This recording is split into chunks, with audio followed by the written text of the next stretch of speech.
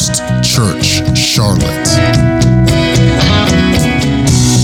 All right. Again, great to see you all. Great to do life and ministry and church and Bible study with you. We are continuing in the book of Mark, and we are at that place where Jesus assured his disciples that there is no one, this is verse 29, chapter 10, no one who has left house or brothers or sisters or father or mother or wife or children or lands for my sake and for the gospel's, they shall not receive 100-fold. That's the context. That's where we were last week. Now let's go to verse number 32. I am going to place you there. So if you don't have your Bibles open on your lap, you will have it on the screen with you. Now they were on the road going up to Jerusalem, and Jesus was going before them, and they were amazed. And as they followed him, they were afraid.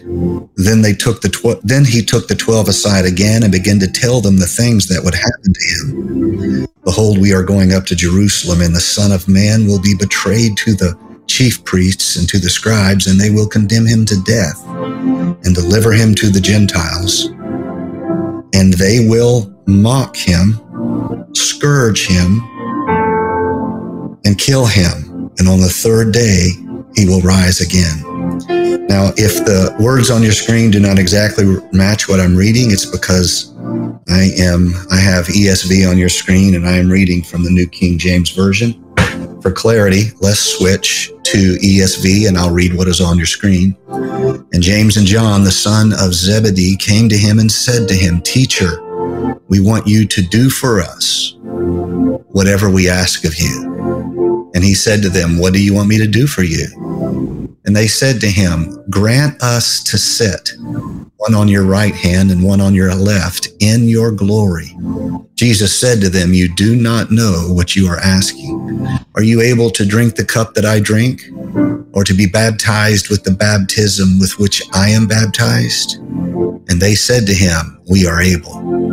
And Jesus said to them, The cup that I drink, you will drink. And with the baptism with which I am baptized, you will be baptized. But to sit at my right hand or at my left is not mine to grant, for it is for those for whom it has been prepared. And when the 10 heard it,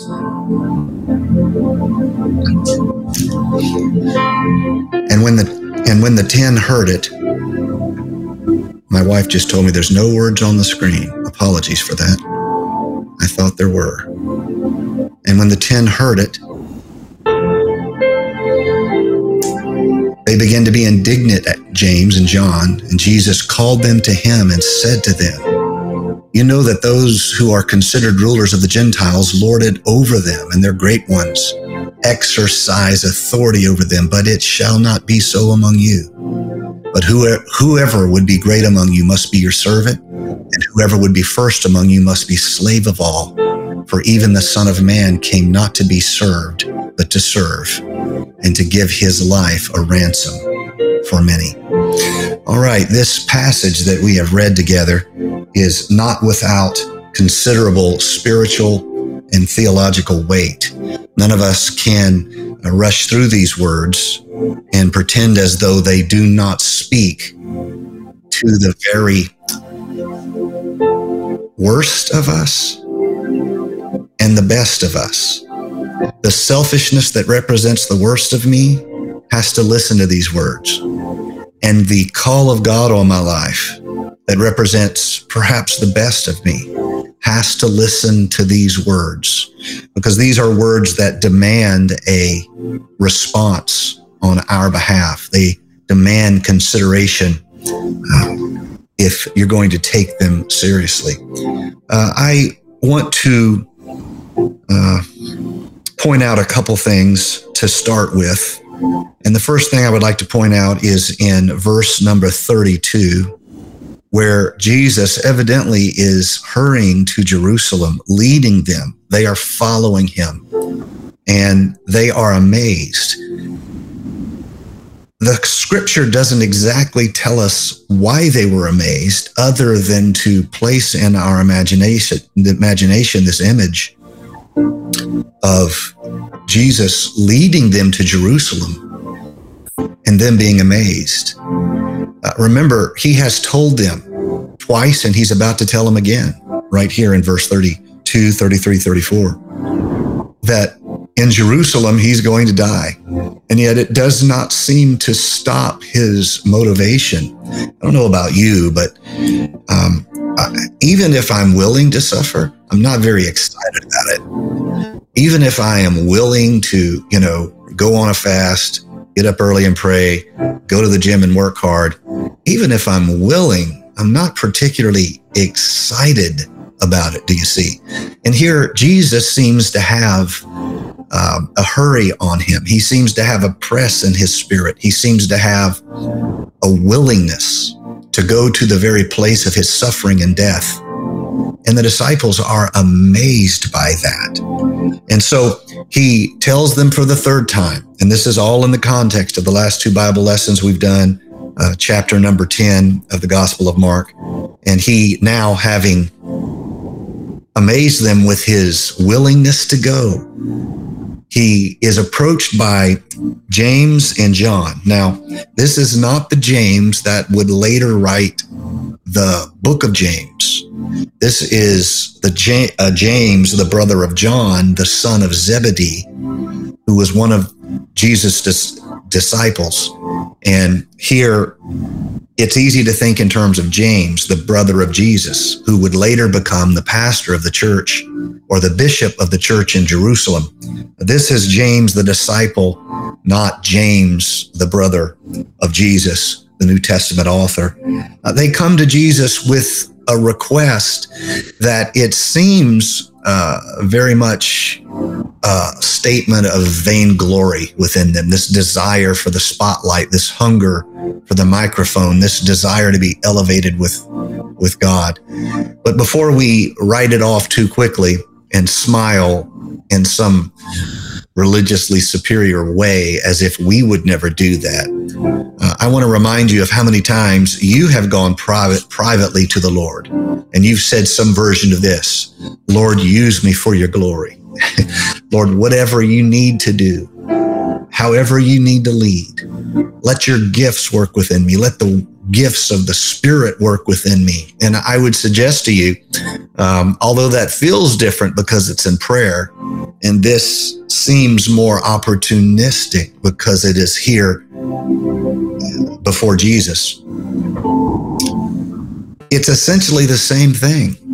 It's essentially the same request that would be asked, that the Lord would somehow use us for his glory, elevate us along with his spiritual elevation, to let us have impact, to let us make a difference.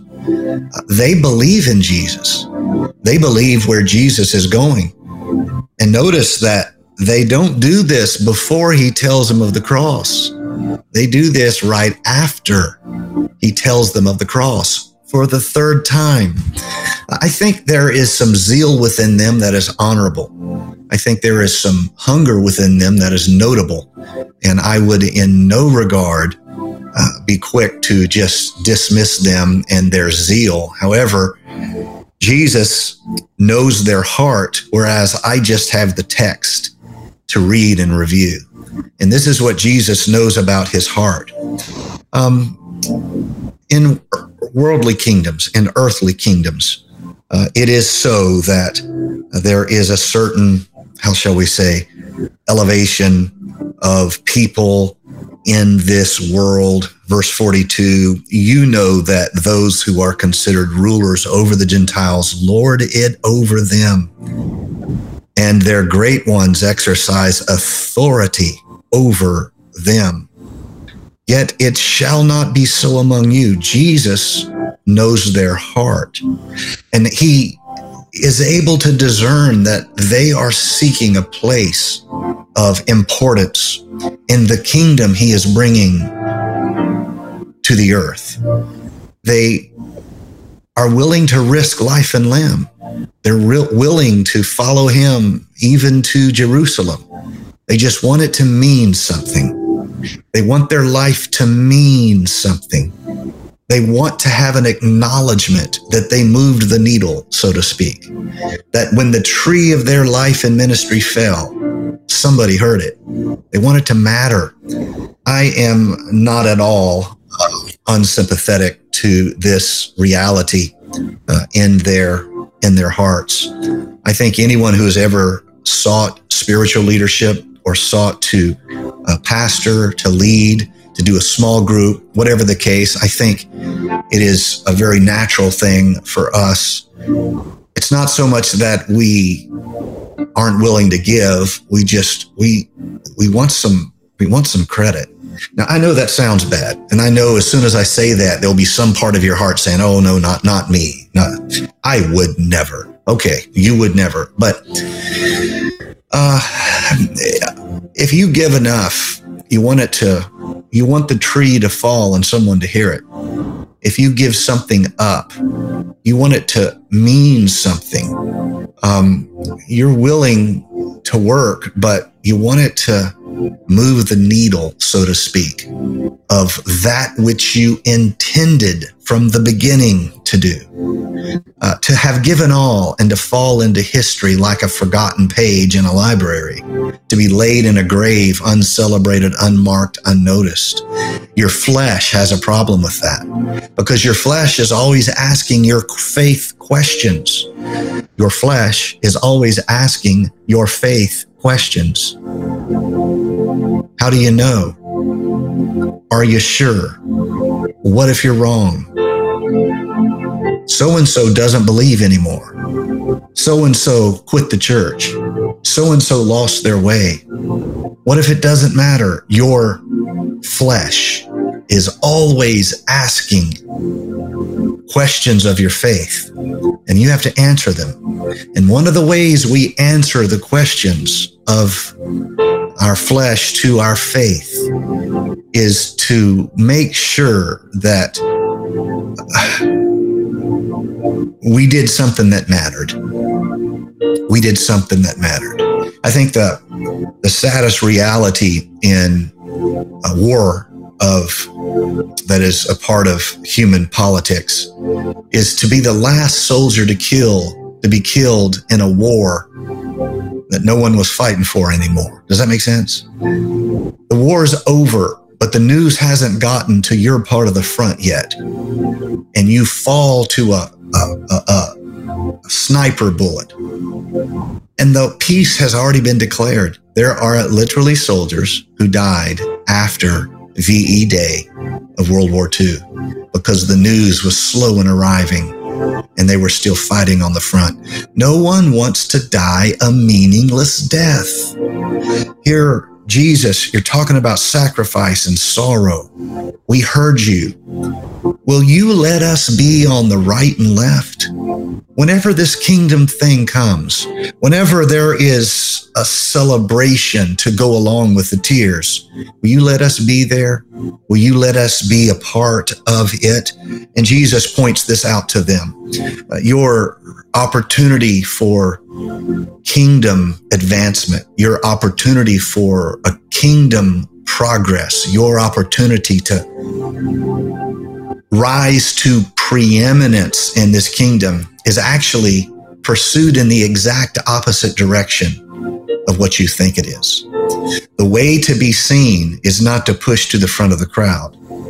The way to be seen in God's eyes is to push someone else to the front of the crowd. This goes against everything our flesh thinks it knows about the nature and the order of the world as we have experienced it.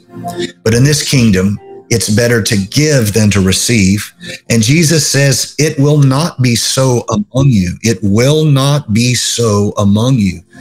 I know how it is in the world. I know that those who are great, they're the ones elevated.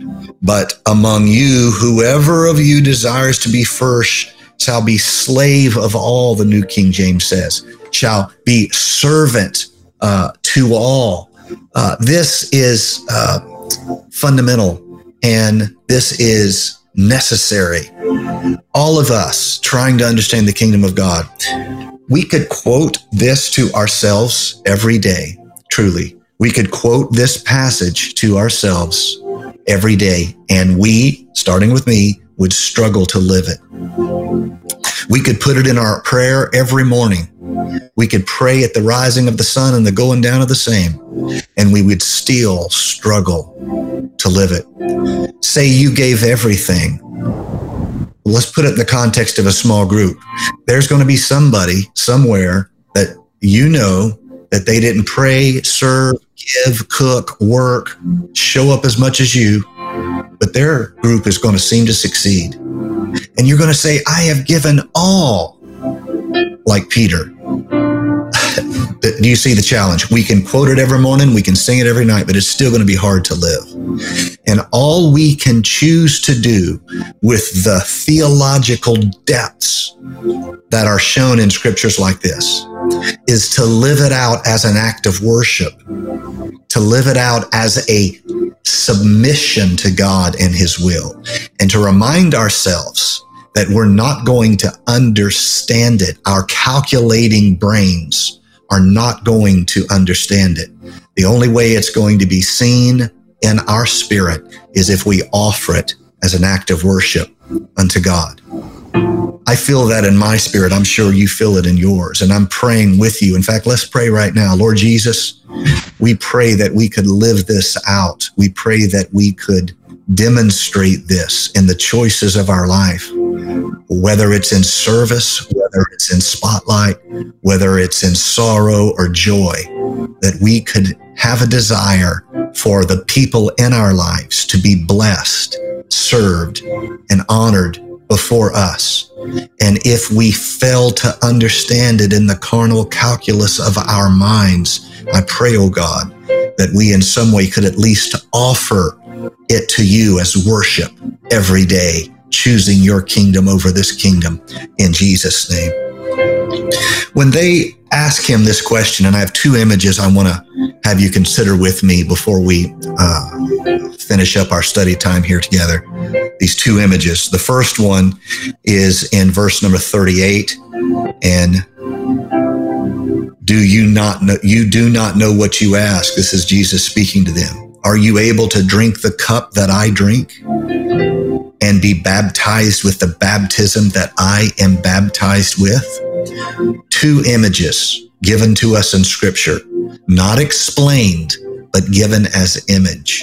Now, if you have been around my teaching at all, you have heard me repeatedly talk about how we have to be comfortable with learning from symbol, because the Word of God is filled with spiritual and theological symbolism, whether it's the dove of the Holy Spirit, the very act of water baptism, the surrendering of one's tongue as the utterance of the Holy Spirit flows through them. None of those things in themselves are what it's about, but those things in the symbol they represent is everything of what it's about. So it is with the Lord's Supper. It's not the wine. It's not the bread. It's the blood and the body. This is a symbol that speaks to us through the insight of theology and the understanding of spiritual teaching that's given to us in the Scripture. These images are not explained, but they are given. As if the Lord says, you guys want to try to understand this? Here's a couple of images for you. The first is the cup I drink. Now, let me real quick talk about the image of the cup and the spiritual significance of the cup. Let me start first by reminding you of tradition in the ancient Hebrews, and that was when a Hebrew man and woman were to be betrothed.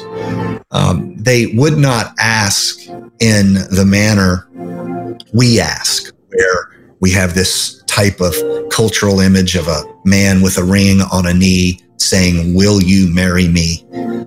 That's not what they did. First, there were negotiations among the parents, but then there was a formal act between the man and the woman together. And that act was this: the groom poured wine into a cup and invited the woman to drink from it. And it was up to her, at least in symbol. Remember, these marriages are arranged. At least in the symbol, it's up to her. If she drank from the cup, she was considered betrothed to him. In other words, in the manner that we get on one knee with the ring, this is part of the acting out of ceremonial betrothment. The man pours a glass of wine for the woman, and she drinks it. This image you will find repeatedly in the scripture, the idea of a cup. David in the Psalms, at least once, I think more, but at least once, refers to a cup that he had to drink, a cup of sorrow, a cup of suffering that he would have to drink. All of you know the story of Gethsemane, where Jesus desires not to drink this cup of suffering and sorrow. All of you remember the Passover dinner where they will drink together of the cup. Jesus gives them this cup to drink. The New Testament church continued this image, this teaching image of Scripture. Let me give you some example. Remember the image I gave you of the man pouring wine for the woman and her drinking it as a statement of a symbol of betrothal. 2 Corinthians 11:2, the Apostle Paul writes, "For I am jealous for you with godly jealousy, for I've betrothed you to one husband, that I may present you as a chaste virgin to Christ." This same image, Jesus with his disciples, "For this is my blood of the new covenant, which is shed for many for the remission of sins," and more. 1 Corinthians 10:21 and 22. "You cannot drink the cup of the Lord and the cup of demons. You cannot partake of the Lord's table and of the table of demons. Or do we provoke the Lord to jealousy? Are we stronger than he?" There's more. There is a cup of Babylon talked about, Revelation 17. And that cup, and that representing the culture of it, is a spiritual abomination unto the Lord. And on and on. This image of a cup that is more than anything else accepting a betrothal of sorts, and more a willingness to drink all of it, not just the sweetness of it, not just the good, but just as we would say in marriage, for better or worse. That is what we say to the Lord. That is how we confess ourselves to the Lord. Can you drink this cup? There is blessing in the cup, yes. There is spiritual covering and redemptive mercy in the cup, yes. But there's also sorrow in the cup. Can you drink the cup? There is a surrender of your way and will to God's way and will. That's in the cup. This image will be doubly reinforced in the next chapter when we read together the Lord, them partaking of the Lord's Supper together. This image is very much given to these two disciples in this very moment. Can you do it? Think about it. Count the cost. The second image is baptism. Now, baptism is very much in this context should be understood in how the Jews saw baptism, because there was no Christian baptism as of yet. There was only the baptism of John the Baptist, and there was the baptism in Hebrew tradition. And so when Jesus says to these two disciples, "Can you be baptized with the baptism I am baptized with?" they don't hear that as a Christian hears this later, when we have a Christian baptism that is an act of remission of sins, yes, but more, spiritual adoption, taking upon the Lord's name. And here is the thing I want you to get. The third element for us, for baptism, is that public statement of different life, different way chosen. That's what a baptism is supposed to be. It's supposed to be this statement you make to your world that you're starting all over. That is exactly how they would have understood baptism. Why? Because a baptism was done among the Jews when a non-believer, or not a non-believer, when a Gentile wanted to make conversion to the Jewish faith, or when someone had been away for for a long journey in the lands of the Gentiles, and when they came back to Jerusalem, they would be baptized. It was not something the devout did, and that's why it was so notable for John the Baptist to preach baptism to everybody, That's why it's so shocking that Jesus himself would be baptized. For the Jew, it was a statement that, like a Gentile, I need to return to the embrace of the covenant. Like a Gentile, I, who have been afar away, need to come back to relationship with the Lord Jesus Christ, do you see? And so that is why the baptism of John caused controversy, or as our friends across the pond would say, controversy, that they, the righteous, the holy, would need to humble themselves as if they weren't of the tribe of Levi, as if they didn't think that they were special kids of the covenantal type, but as if they were a sinner, just a sinner coming to God. And so if you see baptism that way, you see it as identity. I know who I am, but I'm going to change my identity to be known as one who makes profession, confession, commitment to Christ. I'm changing my identity. No longer am I just a stranger. I am now making this public statement of commitment, confession.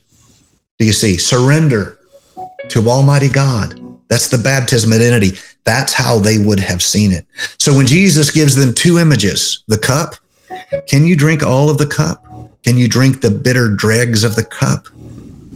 Do you just want the sweet top of it? Or can you take the bitter dregs of the whole cup? Can you drink it all? You don't know what you're asking, James and John. I know you mean well, but you really do not know what you are asking. And so the first image is commitment. Just how committed are you? Just how committed are you? Do you really want to walk this way? And the second image is, are you willing to no longer have your own life, your own identity, your own dreams, plans? Would you be willing to completely start over and say, my identity is in Jesus Christ? I am a Jesus follower. I am not depending on myself. I am not good in my flesh. I am a Jesus follower. That is the images that are given to us here. Verse 41, and I'm going to wrap up here soon. When the 10 heard it, they began to be greatly displeased with James and John. The competition that is in the heart of humanity is never ending.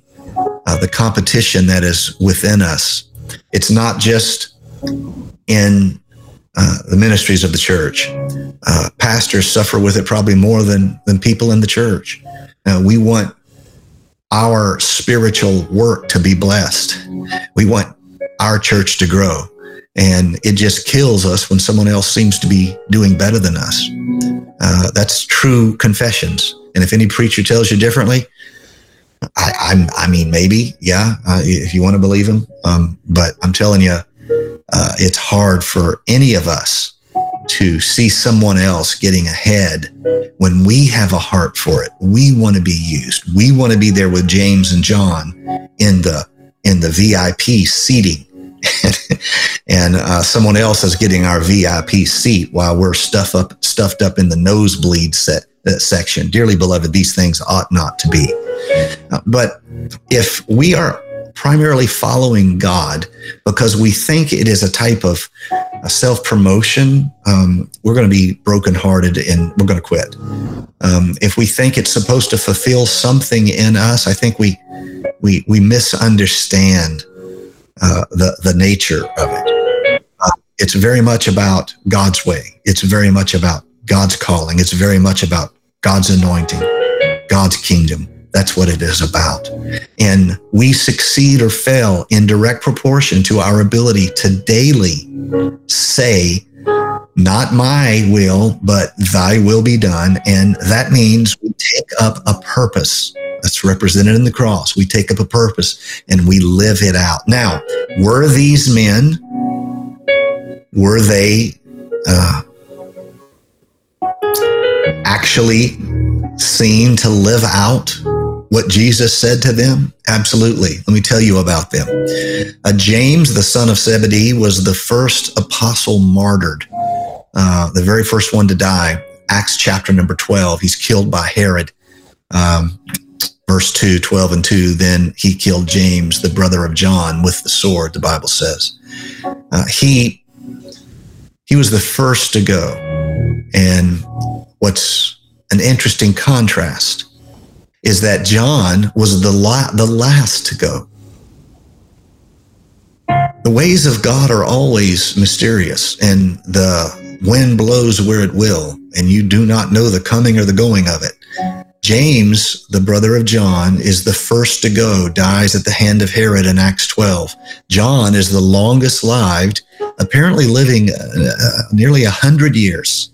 However, he suffered greatly at the hand of persecutors. He spent years in exile on the Isle of Patmos. One historical account says that to kill him, they put him in a pot of boiling oil, but it didn't kill him. They took him out of the oil expecting him to die because he had been burned, but he did not die. All of us are called to a way, and God knows where the reward is. The takeaway is this: as long as we are concerned about rewards in the here and now, we're going to live lives of confusion. But as soon as we can say, I don't know what I'm worthy of, I'm not worried about it, my reward is in the hereafter, then you're able to focus on the work that is at hand and not be distracted left or right in anything else. You're able to focus on the word that is at hand. As always, I'm going to give you time to ask any questions you want to ask. I know a lot of times we don't have questions. Sometimes we do. It's hard to predict. But we're going to spend a couple moments praying together. And if any of you want to ask a specific question about this, I want to encourage you to take time to do that right now. Pray with me right now. Lord Jesus, as a church, we come before you and we ask for your wisdom to be placed in our hearts and in our life. As a group of people walking together in this journey, we lean on one another. We encourage one another. You have knit our lives together. You have placed us together. Lord Jesus, we want to have maturity about us, a spiritual efficiency and effectiveness about us. Lord Jesus, we want to perceive the cup and drink all of the cup, not just whisk away the best or filter out the dregs. We're willing to drink it. If there's a way outside of suffering, then, and it pleases you for us to avoid, then we will do that. But if there is no way outside of suffering, then give us the strength to endure it as good soldiers of the cross. Lord Jesus, if there's people that have fear of tribulation and trial, I pray that you would give them a new strength to know that you are well able to bring us through whatever we face. There's nothing that we would face that there is not a tremendous example of church generations before us who found in the desperate moment of fear the strength to stand for what they believed. And they left a profound testimony that resonated among the generations of the Roman Empire until the whole empire had a certain softness of heart and tenderness of spirit toward those people. Because unlike any other people on the earth, they died singing. They went through their suffering with song. They faced the wild beasts with hope. And it changed an empire. Lord Jesus, we have no desire, none of us, to go through that kind of suffering. But I pray, Lord God, that if we had the strength, if we had the need, if we had the necessity, I pray that we would have the strength to honor you. In Jesus' name I pray. Amen. I do have one question that was asked of me earlier, and I want to end with that one question. And that, knowing that we were talking about the cross, the cup, and baptism, I was asked about pre-tribulation versus post-tribulation, as if to say, is the Lord going to save the church from suffering, or is the Lord going to allow the church to go through suffering? And through my years of education and through my years of Bible study, I want to emphasize the scriptures that can be interpreted to believe that the church would be taken before the tribulation. And I would quote scriptures such as the righteous not being appointed to wrath and the like. There's, with a little bit of study, you can find lists of scripture that speak to the church being removed early from the world. However, I would be remiss to act as though that there isn't an example in the scripture of the church going through tribulation. There definitely is plenty of example of the church going through tribulation. I would be remiss if I pretended like there aren't scriptures that make us think as a church we might go through suffering. So where do I land in all of this? I land here.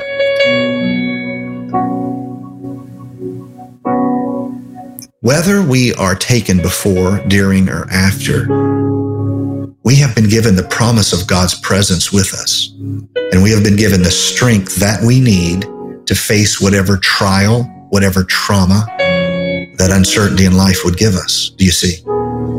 And I think when I live in fear of future suffering, that's not my spirit. That's my flesh. And I need to surrender that fear to God as an act of worship. And I need to say, Lord, I trust you with whatever comes.